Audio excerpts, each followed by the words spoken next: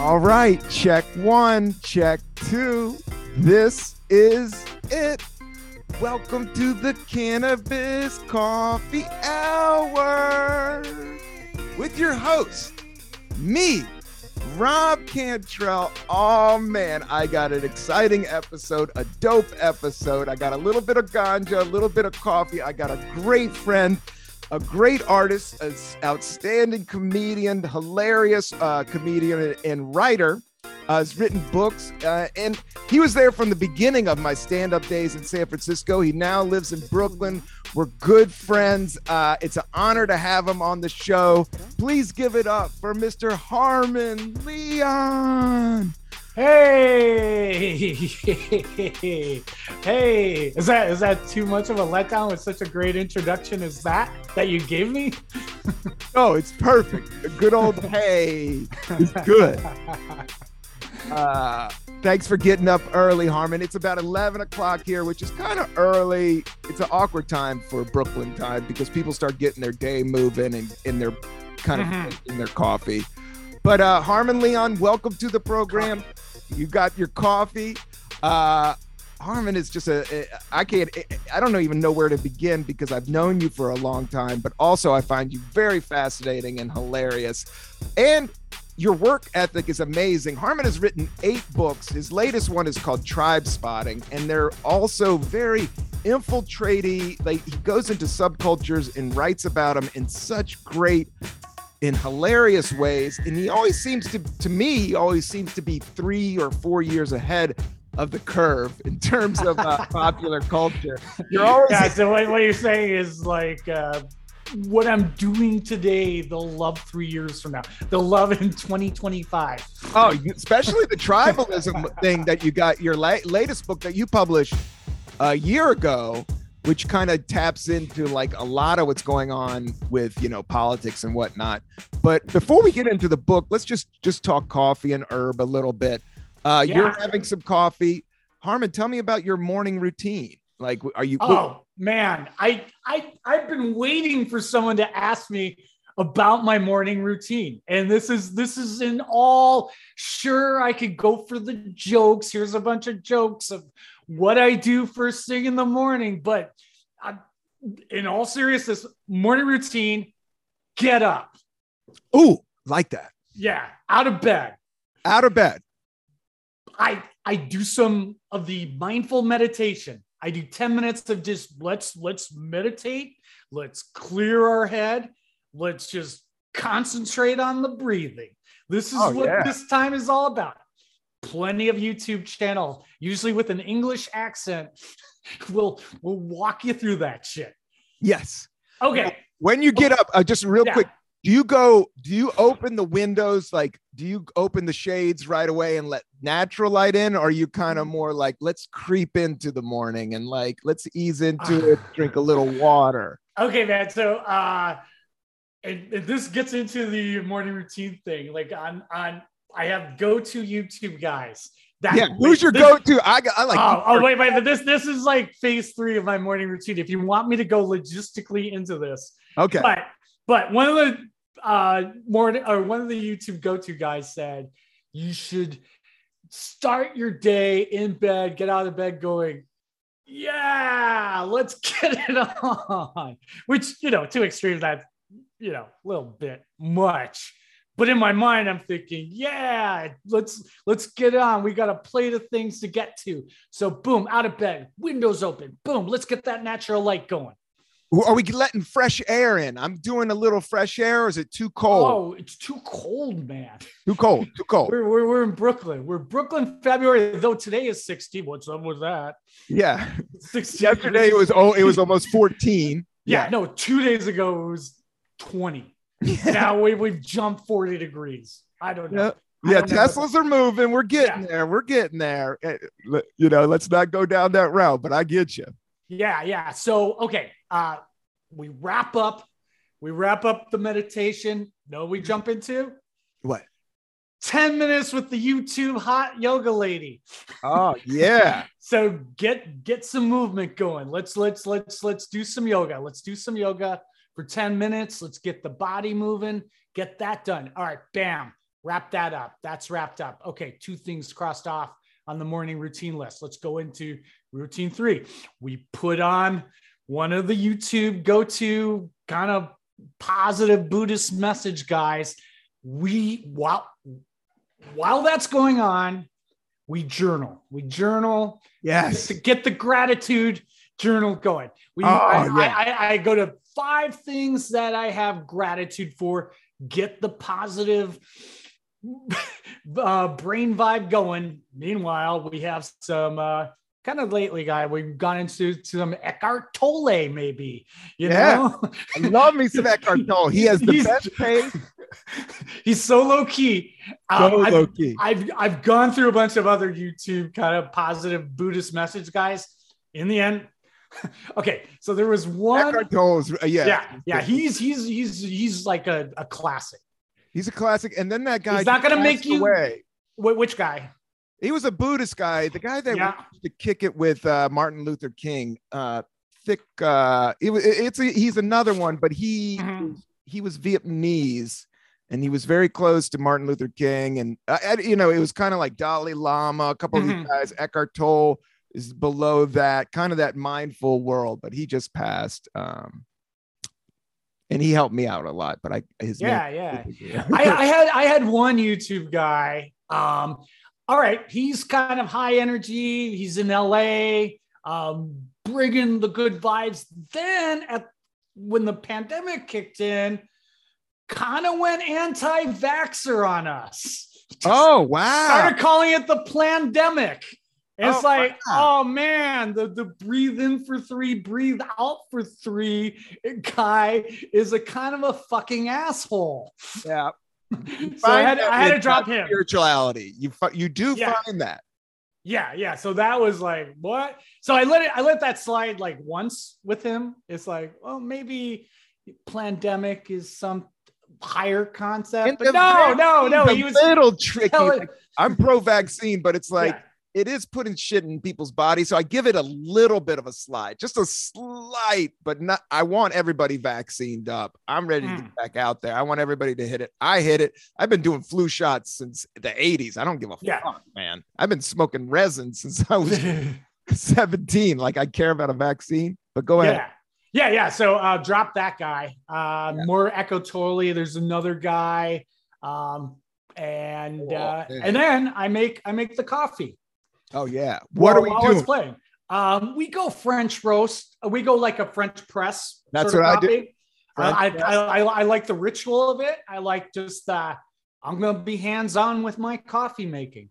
It's raw. It's straight up. I love simple designs.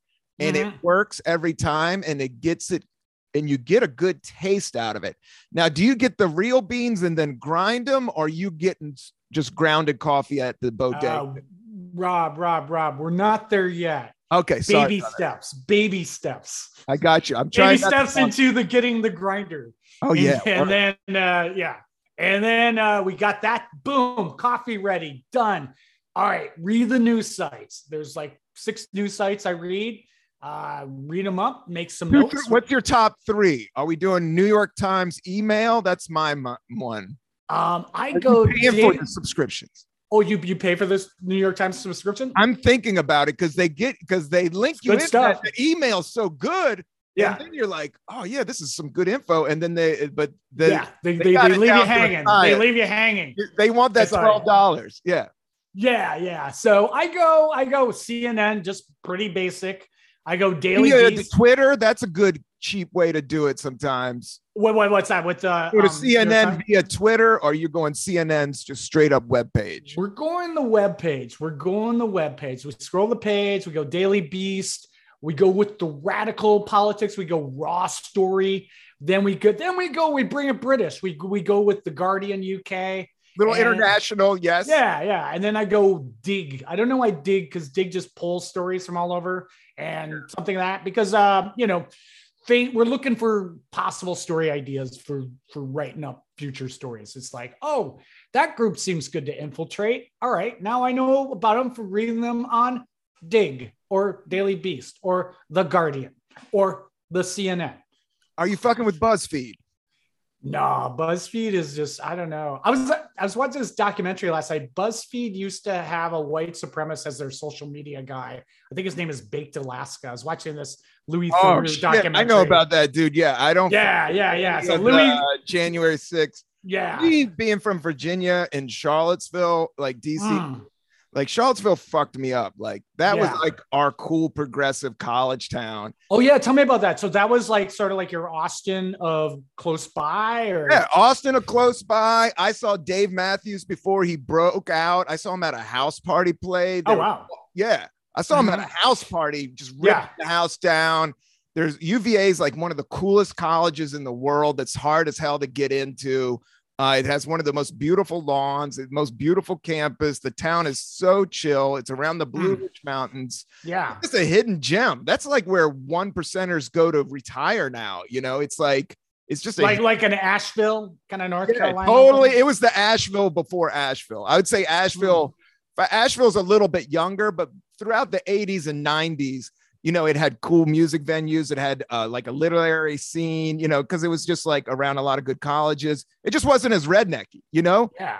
And I never saw, you know, dudes chanting, you know, anti-Jewish shit or, you know, I've never saw that. And I grew up around like hardcore rednecks, like N-word, like, you know, it was just like back in the 80s, like, you know, Steel Mind type of shit. And I never witnessed. So when I saw that, that's what I was like, oh shit, you know, this tribalism shit is deep rooted right now. Yeah.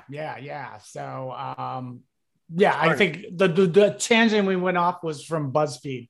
BuzzFeed. Okay. F them. F the BuzzFeed. Yeah. So anyway, after you do your sorry, I'm trying to talk over.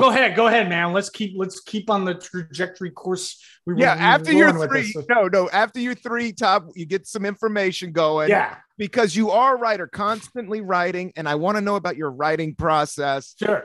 But after you do your I don't want to break your thing. After you do your absorption of today's current events, then what? Time to write the assignments. So lately just writing assignments, and also I'm lately producing documentaries. So we had a documentary in Tribeca Film Festival this year. What was that about? Okay, get this. So here's the world of Harmon is like comedy on stage, funny. Yeah. Fingers crossed. You know, subjective. Okay, yeah, sure. It's always been funny to me, Harmon. Documentaries, usually nothing funny about them. Always very, very serious, if not depressing subject matter. But here's the tie. The skills you learn in stand-up, like such as just like timing and knowing that things you have to evoke an emotion at this point, like in stand-up, it's laughter. But like when you're doing the serious documentaries, okay, we want to play on their emotions at this point. That's all learned from the school of stand-up. Also, you know, just playing timing. Also, the idea of a punchline. Okay, so in the case of stand-up, punchline, yes, big laughs. In the case of like a serious documentary, okay, man, we want to play on their heartstrings here. That's how this like sequence of visuals needs to end. So we use terms like punchline, but when we punchline is like we want a visceral or just some sort of response here at the end of this like sort of montage. So it's like you're trying to tap into real emotion. I think with documentary and that type of art, you're really trying to tap into human because we're so computerized now and everybody has so many different masks on. Is that I think the power of the documentary and like hardcore art, like you're talking about, like Harmon went into like abortion clinics. He went into like brainwash Christian camps in the South. This is all during the 90s and written books about it. He's been on Howard Stern. He actually did a show with OJ that we'll talk about. That has a fascinating career, but I don't know where I was going with that. Sorry, where were we, Harvard? I smoked a little bit of herb just then. No, it's sorry, man. We're just talking some documentaries. Yeah, documentary, like the punchline. You're saying, okay, so what was your documentary about? The latest one that was at Tribeca Film Festival is about, so I have a documentary filmmaking partner. He's based in Berlin. He worked with this guy who grew up in East Germany. His dad left him when he was little. They reunite later in life. He learns that his dad was not only a member of Stasi, which is the secret police of East Germany, but also a double agent who got a new identity, who defected to the West and got a new identity from the CIA, who brought him to America. And then he ended up on Wall Street as a fat cat, making millions, reunited with his son later in life. But after they reunited, here's the downer ending. He killed himself, or did he? Yeah. So, yeah. That's the shit we're making on the documentary film. That is fascinating, though, Harmon. That is especially that true story, double agent shit in the CIA. Like, wow, man, that's a life. And suicide is always there, and it's scary. And life is light and dark. So in documentaries, that's how you're supposed to show it. So, but I don't want to give people the downer. That sounds, what's the name of this film? Is it going to be on streaming service? Yeah. So we did it as a short, then we got funding now to do it as a feature. So we got the guy who did, I don't know, do you see that Doc Ellis documentary called No Doc? Yeah. So he's our executive producer. So but that was an animation type of thing. But it blew up. Well, it had some animation, but just to let listeners, viewers know, like Doc Ellis, Pittsburgh Pirate pitcher, dropped some acid. Yes. And what did he do, Rob? Pitched a no-hitter. Pitched a no-hitter in a professional league game after not knowing he was going to play. Yeah. And hung out at his girlfriend's, and they were just listening to funk music, smoking weed, and dropping acid. Of the 70s. And of the 70s, and they were like, dude, you have a game today, and dude, you are pitching. And he goes out there, and I'm not a sports guy, but it's one of the dopest pieces of animation, because they use the animation from, I guess, this historic reel. This guy had Doc tell the story, and Doc is being as real as he was talking to his buddy in a coffee shop, and tells his story about how much acid and how powerful the acid was. Like, it was some powerful, like, not like I'm kind of tripping. He was like super tripping, but he had to just focus on this one job, and it became super laser. Yeah, but again, we're seeing that in Silicon Valley with the microdosing, where microdosing, like, okay, gotta drop some code here. Gonna do a little microdosing, and just people are getting the job done. So I think there's like a bit of that with Doc Ellis. Yeah. I mean, psychedelics in terms of the Grateful Dead, and even their equipment that they use, and the people they were hanging out with, and how it just opens your mind and you use it to work. Yeah, people are doing that with microdosing. What I would say in the last 10 years, a lot of comedy writers, I think, is why I never jump. People were popping Adderall the last 10 years like crazy. Like, that's how they have you ever done Adderall? I've never done Adderall. I did Ritalin back in the day in high school. My friend had a prescription to Ritalin, and that's right. I probably should have been on Ritalin, but my mom never fucked with any of that shit. And but my roommate did. And to get through studying one time, we all took Ritalin and studied. And it worked. But I think, Adderall is like the next step after Ritalin. It's just, was like the 2000s that kind of came out. Yeah. Again, never done it, but there's some Silicon Valley people making the next Facebook on it. I know. I think Donald Trump ran his whole campaign on like a pocket full of Adderall, Oh my God. It was just like so obvious. Yeah. And I have seen it with some big wigs. Like, I have seen it like, like really rich, like, but high powerful, like whether it's like Wall Street or lawyers, like they'll be jawing a little bit. Like, I'm just like, oh, I think these guys are like popping Adderall and with all this bullshit all day. Yeah, I think it's like the old Elvis Presley adage. It's like, it's not a drug if my doctor prescribes it. I keep it moving. I'm making billions of dollars, and I have a boat out in Southampton right now. Yeah. Oh, speaking of that, you know who I interviewed recently? Jordan Belfort, the guy who wrote Wolf of Wall Street. Yes. What did you think of that film? So I rewatched it to interview him. Yeah. Okay, first of all, or is it a piece of shit? I can't tell. From a film perspective, little long. You could chop 45 minutes off that film. But the shots are really good. You're like, oh, it's a classic, but you could just chop 45 minutes off of it, make it tight, but no one's going to say no to Martin Scorsese. What did you think of it? Yeah, I haven't watched it all the way through because it's so decadent that it bums me out about humanity sometimes. Like there was no like, and I'm seeing that even Don't Look Up. Like there's no like, that some people are kind of good. It's like they're bad, but why are you guys celebrating this dude? Like it just seems like he's a kind of a shitty dude, but they're kind of making him look like a Motley Crue. Like it almost has this like Motley Crue documentary rock star feel to it where they're yeah. I don't think they were that cool, first of all. I definitely don't think of course they're not as cool as the Leonardo DiCaprio. Yeah. Popping and locking. I'm like, no, these are some Long Island Goomba, like some goons, that went in. We live in New York, man, and we've spent some time maybe in the meat packing district. We've seen these guys around. They ain't popping and locking like that. They ain't moving like that. But I did think the film was great and the acting was amazing. I thought, who's that dude? Matthew McConaughey.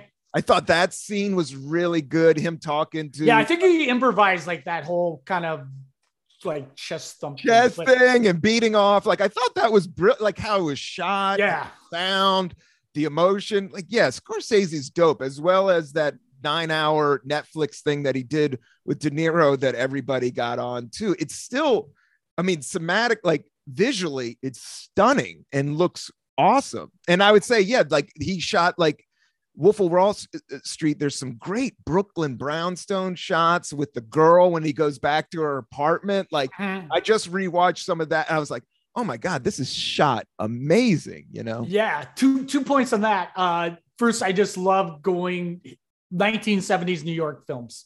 Yeah. I love that. And it's like, okay, they're showing like Once Upon a Time in America. It's like takes place in Williamsburg, and it's like, oh shit, man, I know that corner. I know that street. It looks so foreign, but yet so same, because it's like 70s, this city was bankrupt and gritty. And so always love that. But second, I think what you said about Wolf of Wall Street is like, there's kind of like a bro sector that idolizes that.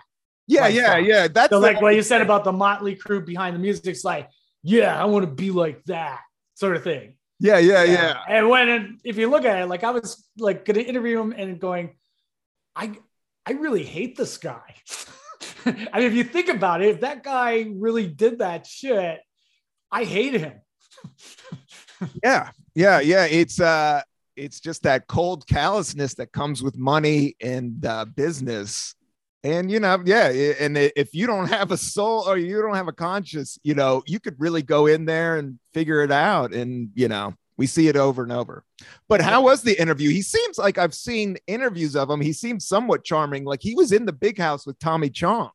Yeah. So that was I asked him about that. So, so when he went to prison, okay. So my question to him is, what did you think when you showed up to prison and you saw that your cellmate was the star of Up in Smoke? Because so just let viewer listeners know that Jordan Belfort showed up in prison and his cellmate was Tommy Chong, who was in there for what Rob, like bongs. Dude, I was thinking about that. People are like celebrating George Bush too, like the second one, like, oh, he's not as bad as Trump. But then I was thinking about, I was like, oh my God, he invaded a country. No, he had an unjust war. Yeah, and then he put Tommy Chong in jail for selling bongs, like not even selling weed, like shipping, graphic, plastic bongs to college kids that every little town has a head shop that sells these things. Like, it's like, oh, you guys had your head up your ass. Yeah. So when they were cellmates at night, he would tell Tommy Chong these stories and just have Tommy Chong rolling. Tommy Chong was like, man, you got to write that down. And that's what made him. Otherwise, if he would have had, different roommate, cellmate, he might not have written the script. He might not have written the book. Like, do you think he's financially well off right now, Harmon? Is he doing all? Well, okay. So I interviewed him because he was going to do an NFT drop, and it got pulled because the photographer so they were recreating these scenes from Wolf of Wall Street. So they're recreating like the yacht scene and going to sell it like as NFTs. But the photographer has this history. He always works with wolves. So it's like, there'd be like real wolves in the photo. So Wolf of Wall Street, there's wolves, Yeah. but the NFT. Yeah. The photographer, David Yarrow, has this history of kind of abusing the wolves that he uses in his photo shoots. Ooh. So a lot of backlash on the Twitter sphere, and they pulled the project. So controversy follows him.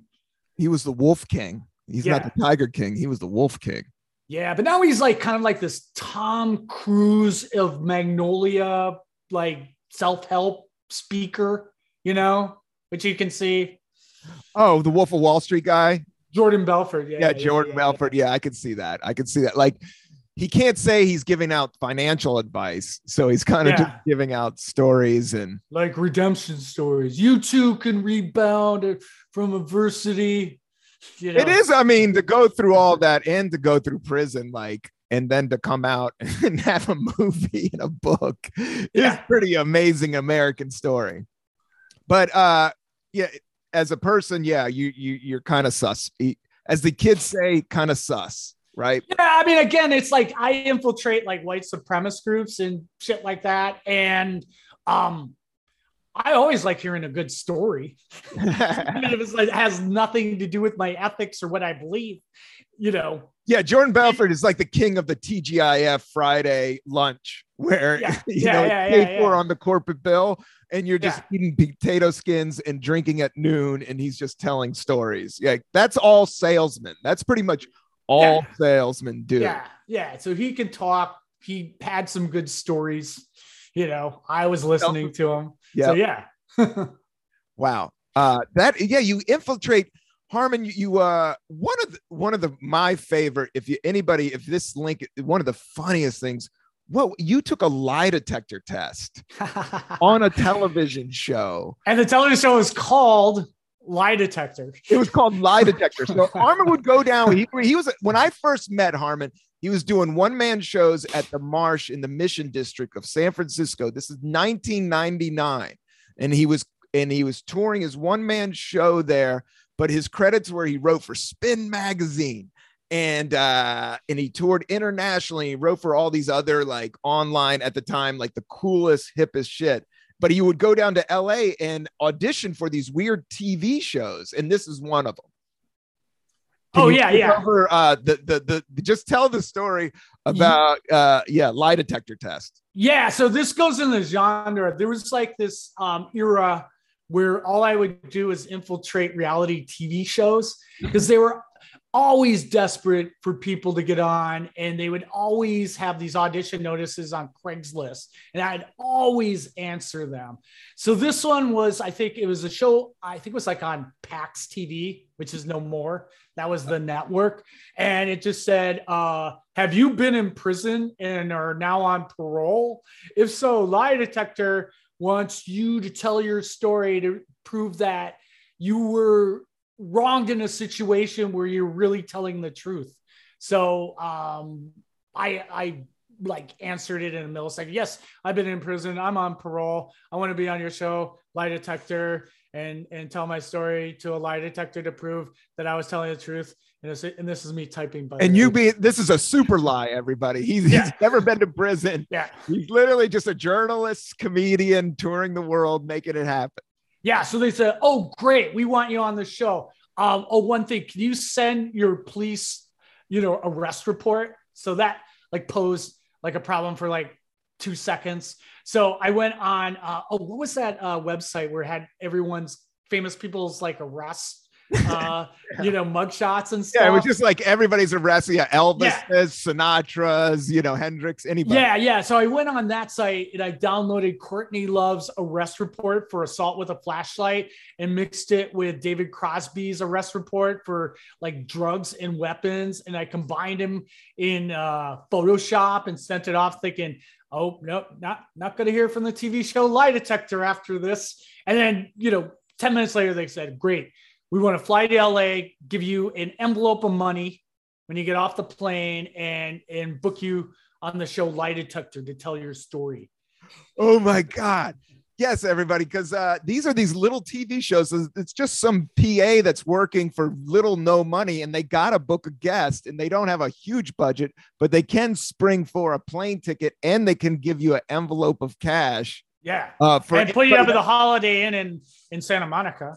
Oh, that's awesome. Yeah. A flight from San Francisco, you went down there and you had a fake name and everything. Like Harmon was a completely different. Is this video online? Because I do want people to watch. Yeah. So I think if you go to my YouTube channel, you can find it. Yeah. Definitely.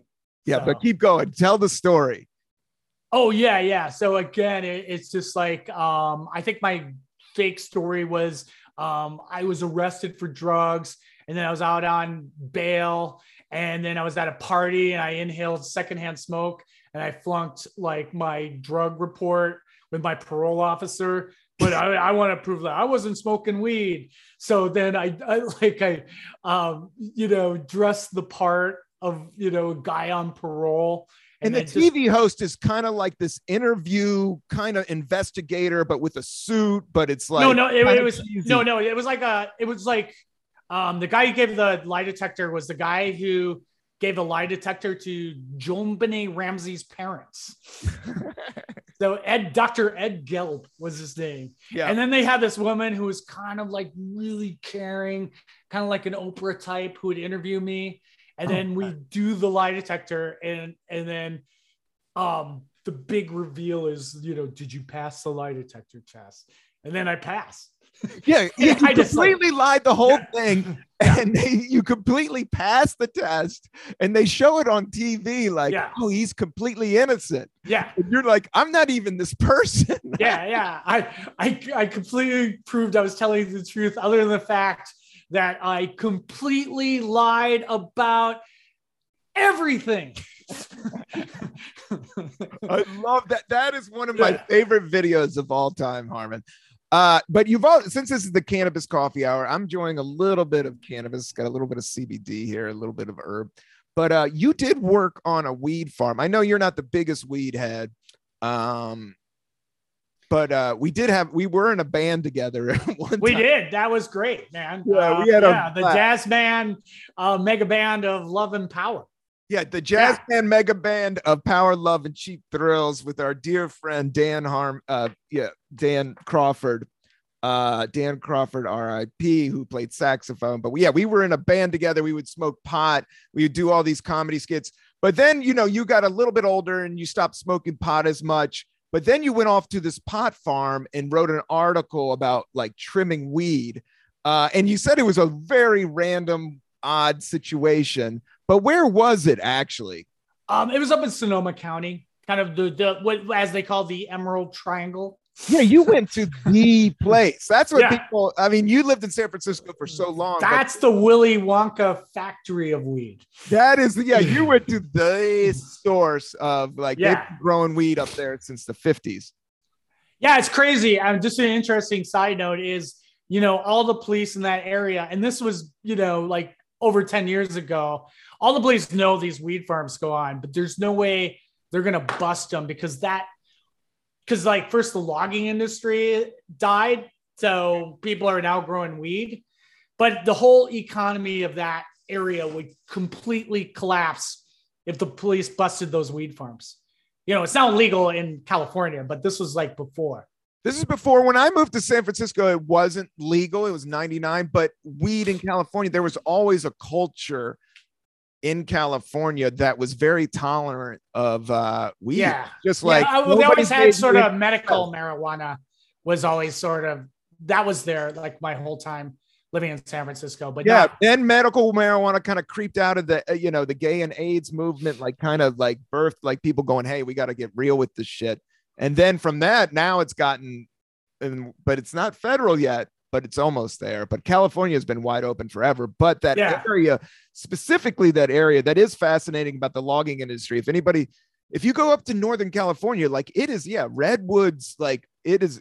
I talk about Virginia Blue Ridge Mountains. This is very hardcore mountain people. Like these are towns of like 1,000, maybe 500, just little old podunk towns with farming and like logging communities and hunting and, all of that. But then underneath that, you got this like weed, dynasty. Yeah. So just a very interesting dynamic up there. So, and again, I think that story's dated. How long now did because you do it? I just went a couple of days. And Just again, this was something you could do in San Francisco if you. They said trimming season. You can go up there, and how much you're making an hour? Like how much? You make? It's not hour. It's by the bag. It's by the bag. Wow. Yeah. So, there were just like these Zen masters that would be just like. Me, I would just be like one. But there's these people, they just do it every year, and they were just like Yoda. And their hands are made for it. Like they're all like, because if you do trim a lot of bud, like it all gets on your hands and your gloves. It's like this thick resin. Mm-hmm. And then you got to pick it just gently enough that there is kind of a dance to it all. It's not high level thinking, but it's definitely a skill set, like weaving cotton or something like that. Yeah. So, that was part of a book I did called The American Dream. So the point was, I wanted to, in that book, every chapter, I go live someone's perception of what their version of the American dream would be by walking in their shoes. So that chapter was just for those people just living the weed working lifestyle was their American dream. Because basically they get to trim weed all day. They get money for that. And they get to smoke weed all day while working. So it's like they're living their American dream. It is American dream. I've never done it, but I always think I could have done it a couple years during those beginning years of stand-up. Yeah, didn't you spend any time up Sonoma County or anything like that? Yeah, I did Francisco? with the marijuana logs. That was one of the tours I got to do was with the marijuana logs. When Arj went to Australia, I stepped in. And then it was me, Tony, and Dan Gabriel. We would do shows here and there. It wasn't as strong, but we sold out some shows. But we did one tour of the Golden Triangle. And it was the first time that I went up there. I did Chico State back in the day, which is a big college up there that was awesome. But this time we went to all those weed towns, little small theaters, and, all growing communities. And it was, some of the best. It was one of my favorite trips I've ever done. And we took Dan's dad's truck, and but it was only like we had to borrow somebody's car to do this little like mini theater tour. But it was only like we only had the passenger seat. We didn't have. It wasn't an SUV. It was like a real truck with a flatbed. So I was like in that little back. Kind of like kid space, like for a dog or a small child. And how funny Tony on tour. And then I'm just smoking hella pot with Tony Kameen and listening to Dan Gabriel talking comedy. But yeah, we did all those, and those towns are just so dope and beautiful. And I still remember tasting some of the best weed up there. And we got like literally we did Humboldt. Like there's a community center. There's like we did like the big like community center like of Humboldt. I bet they went nuts. It was packed and it was all the growers. I remember this weird hippie came down and he was riding a Segway and he had dreadlocks and no shirt on. He just showed up to the show. Yeah. I mean, people don't understand. Like this is a whole other level of hippie-dom that you don't even know out. Like these dudes. This is the ground zero. This is ground zero. These guys are part. This is where hippies from other smaller hippie communities come to get their advanced graduate hippie degree. Yeah. These guys sleep in dream catchers, man. Like, they have all the dead tapes. And Yeah, it was just, I remember leaving that show and our trunk was full of like 7 ounces of weed. Like, Did you just get people just giving you like, giving us, here? and then that venue, and specifically, I don't think it was a government. I mean, I think they rented the venue out, but that guy was like a grower. And I remember he gave us cash, and then it wasn't a part of the deal. He gave us each an ounce. Like he was like, boom, boom. Yeah. Boom. And we were like, and I was flying back to New York. And this is back at the time I gave all that herb away. And like, I used to do those tours. And then after getting popped in New York City, like we know that story. Yeah, we know that story. Yeah. Which by the way is so insane in 2020. That's Tommy Chong in prison insane. Yeah. I went Friday, Saturday, Sunday. Yeah. But a lot of people did. Yeah. It's just, the world is changing, and with the pandemic, I'm just so happy to see you and that you're alive. Yeah. And during the pandemic, we're coming out of this shit, but you were going down to Costa Rica. You've been surfing. I mean, we're at 45 minutes now, Harmon. So We always go a little over to talk surfing, man. Yeah. So tell me about what you've been, the last few years you have been, because you're not married, you don't have kids, and that's an awesome thing. And you've just been bucking, and then you've been doing it the right way. You've been just bucking down to Costa Rica and surfing, and you weren't a big surfer in San Francisco. Like, it's just been over the last few years. Yeah. So it started with the pandemic in like December of 2 years ago, I guess now, 2020, where are we at? Yeah. When everything was going to shut down again in New York, and it's going to be winter in New York.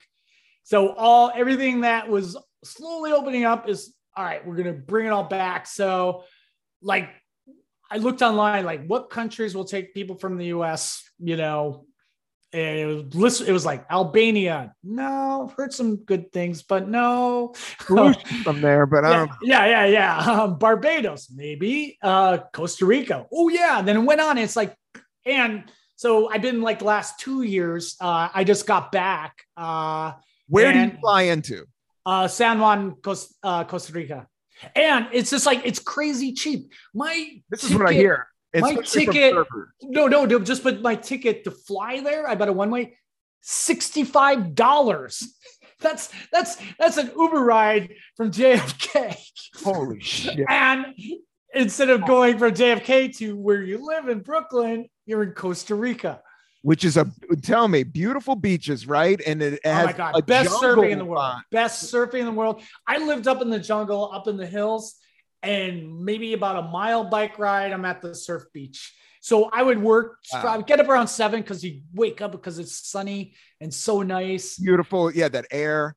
Yeah. So I worked till about 3:30, then go down, spend the last 2 hours a day surfing.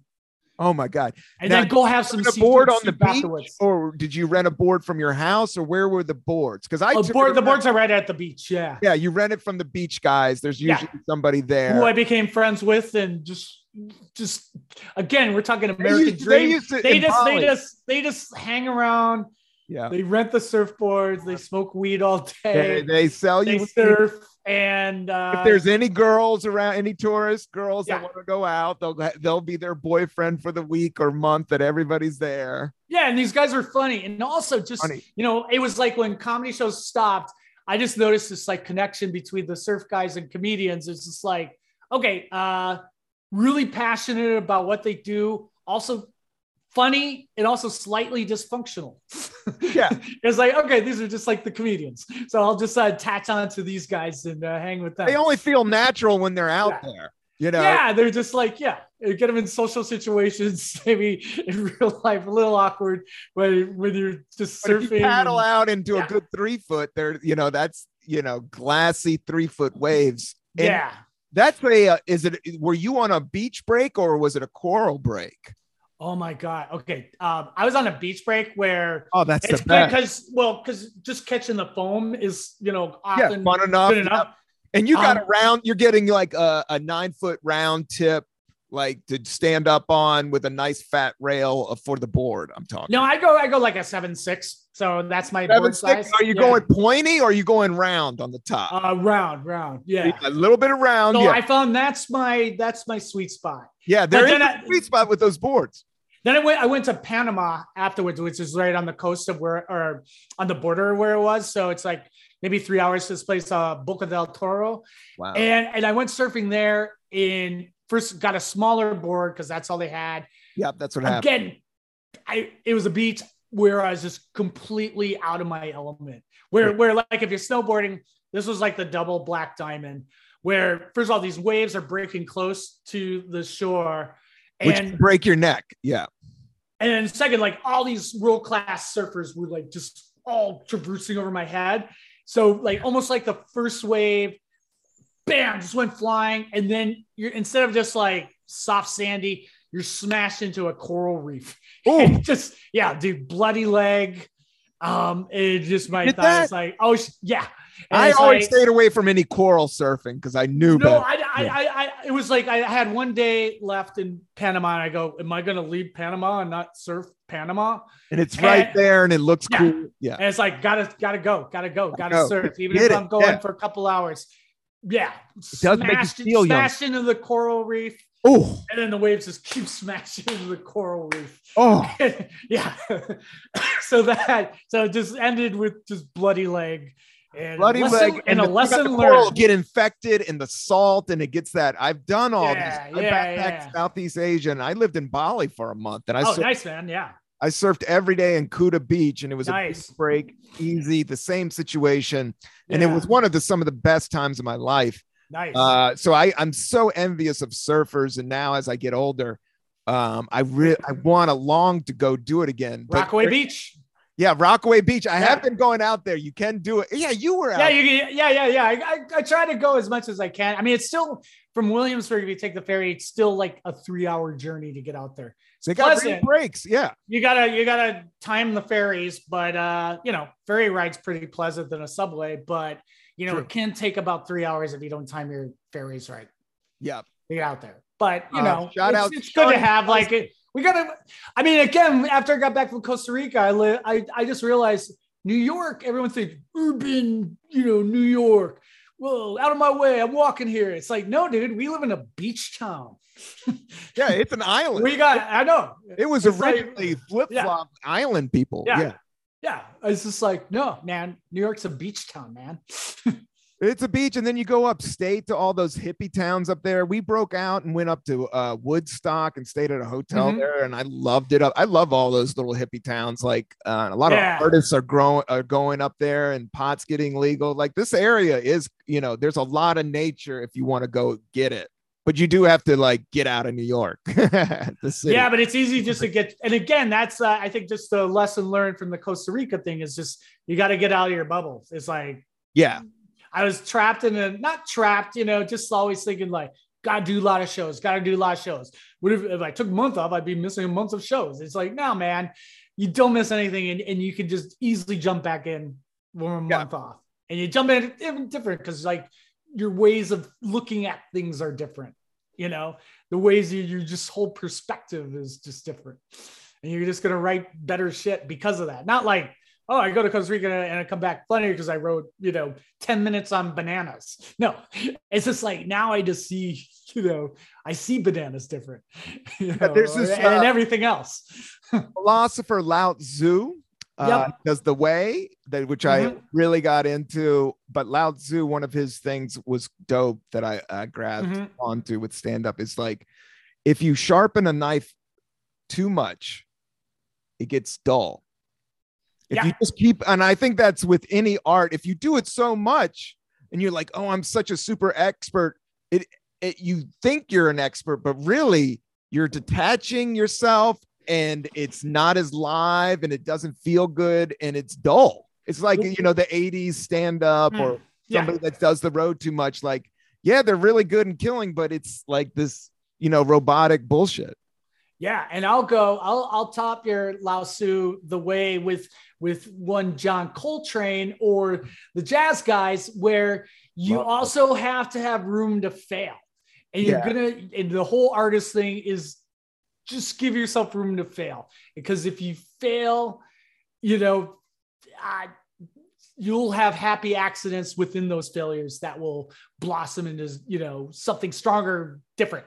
got to take those chances. Got to take those chances and don't get down on yourself when you fall down, because one thing I've learned in my 20 years of stand-up, I don't learn as much as when I'm successful. I learn more from the bad sets. Yeah. If I'm always killing, totally. my ego gets so big, and then I get into a situation where my ego can't handle it, and it just collapses on you. But if you really step into looking at things without your ego and, just working through, I failed. Okay. Yeah. It makes you more creative digging yourself out of the hole, or it makes you more creative talking yourself back into the game. It makes you more creative, figuring out. That's what I think about the pandemic. Like a little bit is like, I think we have to go through this in order to do this looking inward thing. We have to get creative to solve these complex, serious problems where society has fell down on its face. Yeah. And also just, a lot of people during the pandemic just excelled in different ways of presenting comedy. We all have the friends that they kind of just found their niche via the Zoom live streaming and presenting comedy in a different way, Podcasting. Yeah. And I think live streaming is the next I'm hearing this big money coming from live streaming. I think the concert industry is going to be leaning into that. Like the live stream is where it's at. Do you live stream any shit, or have you figured out that game? I was doing that all through the pandemic. Yeah. But I'm on my friend Zilla's live stream tonight. So yeah. Word. You do Twitch or do you do YouTube? Oh my God. I used to do everything via Twitch, but also, again, it's like the whole setup restream. You could stream it to several things. You could stream it to Facebook or social media and also to Twitch. So I was well into that. I was well into, I really like tech. So I was well into just the whole back end of. It's all happening. Creative problem you solving. Just dropped a jewel on me. What was that? What was that stream? What was that website that you could stream everywhere? You just said. Yeah, it's called Restream. Yeah. Stuff like that. Like you pick that stuff up. I'm looking at all these new beat machines that I'm really into. Holland, but they go right into your computer and you can play it during your podcast. The technology, even us being able to Zoom and not catch any weird COVID from each other or knock this out. Or one of us take a subway somewhere. Yeah. I mean, I have, and I'm performing a little bit now. Like I'm starting to eat. I shut it down during when Omicron started popping back up. You shut down live shows or? Yeah, shut down. Stop. I stopped, and I had stuff booked.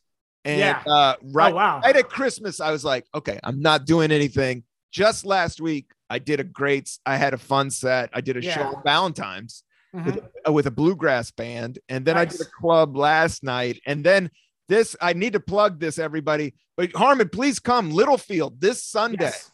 I'm doing a show. It's Joe Pera, Matt Koff, and Dina Hesham. Everybody that's listening, go check out and try to buy tickets at Littlefield. That's this Sunday. Harmon, where can they see your books? Let's just do some plugs and I'll get you out of here, buddy. Yeah. Just go to the Amazon or go to my website, harmonleon.com, and you'll follow the book vertical on it. Dude, I could talk to you forever. You have a million stories. We didn't even get into your reality show with OJ, but dude, that's a whole nother episode. That's a whole other episode. And you can check out the interview. He does an interview about it with Howard Stern. I just want everybody to know Harmon Leon's a great writer, artist, comedian, and a good friend. Has always been there. I've known you since the first days of San Francisco. And cheers to you. Coffee and weed. I appreciate it, Harmon. Thanks, buddy. Great talking to you as always. Yeah, always. Thank you, Harmon. Peace and love, everybody. Peace and love. We are out.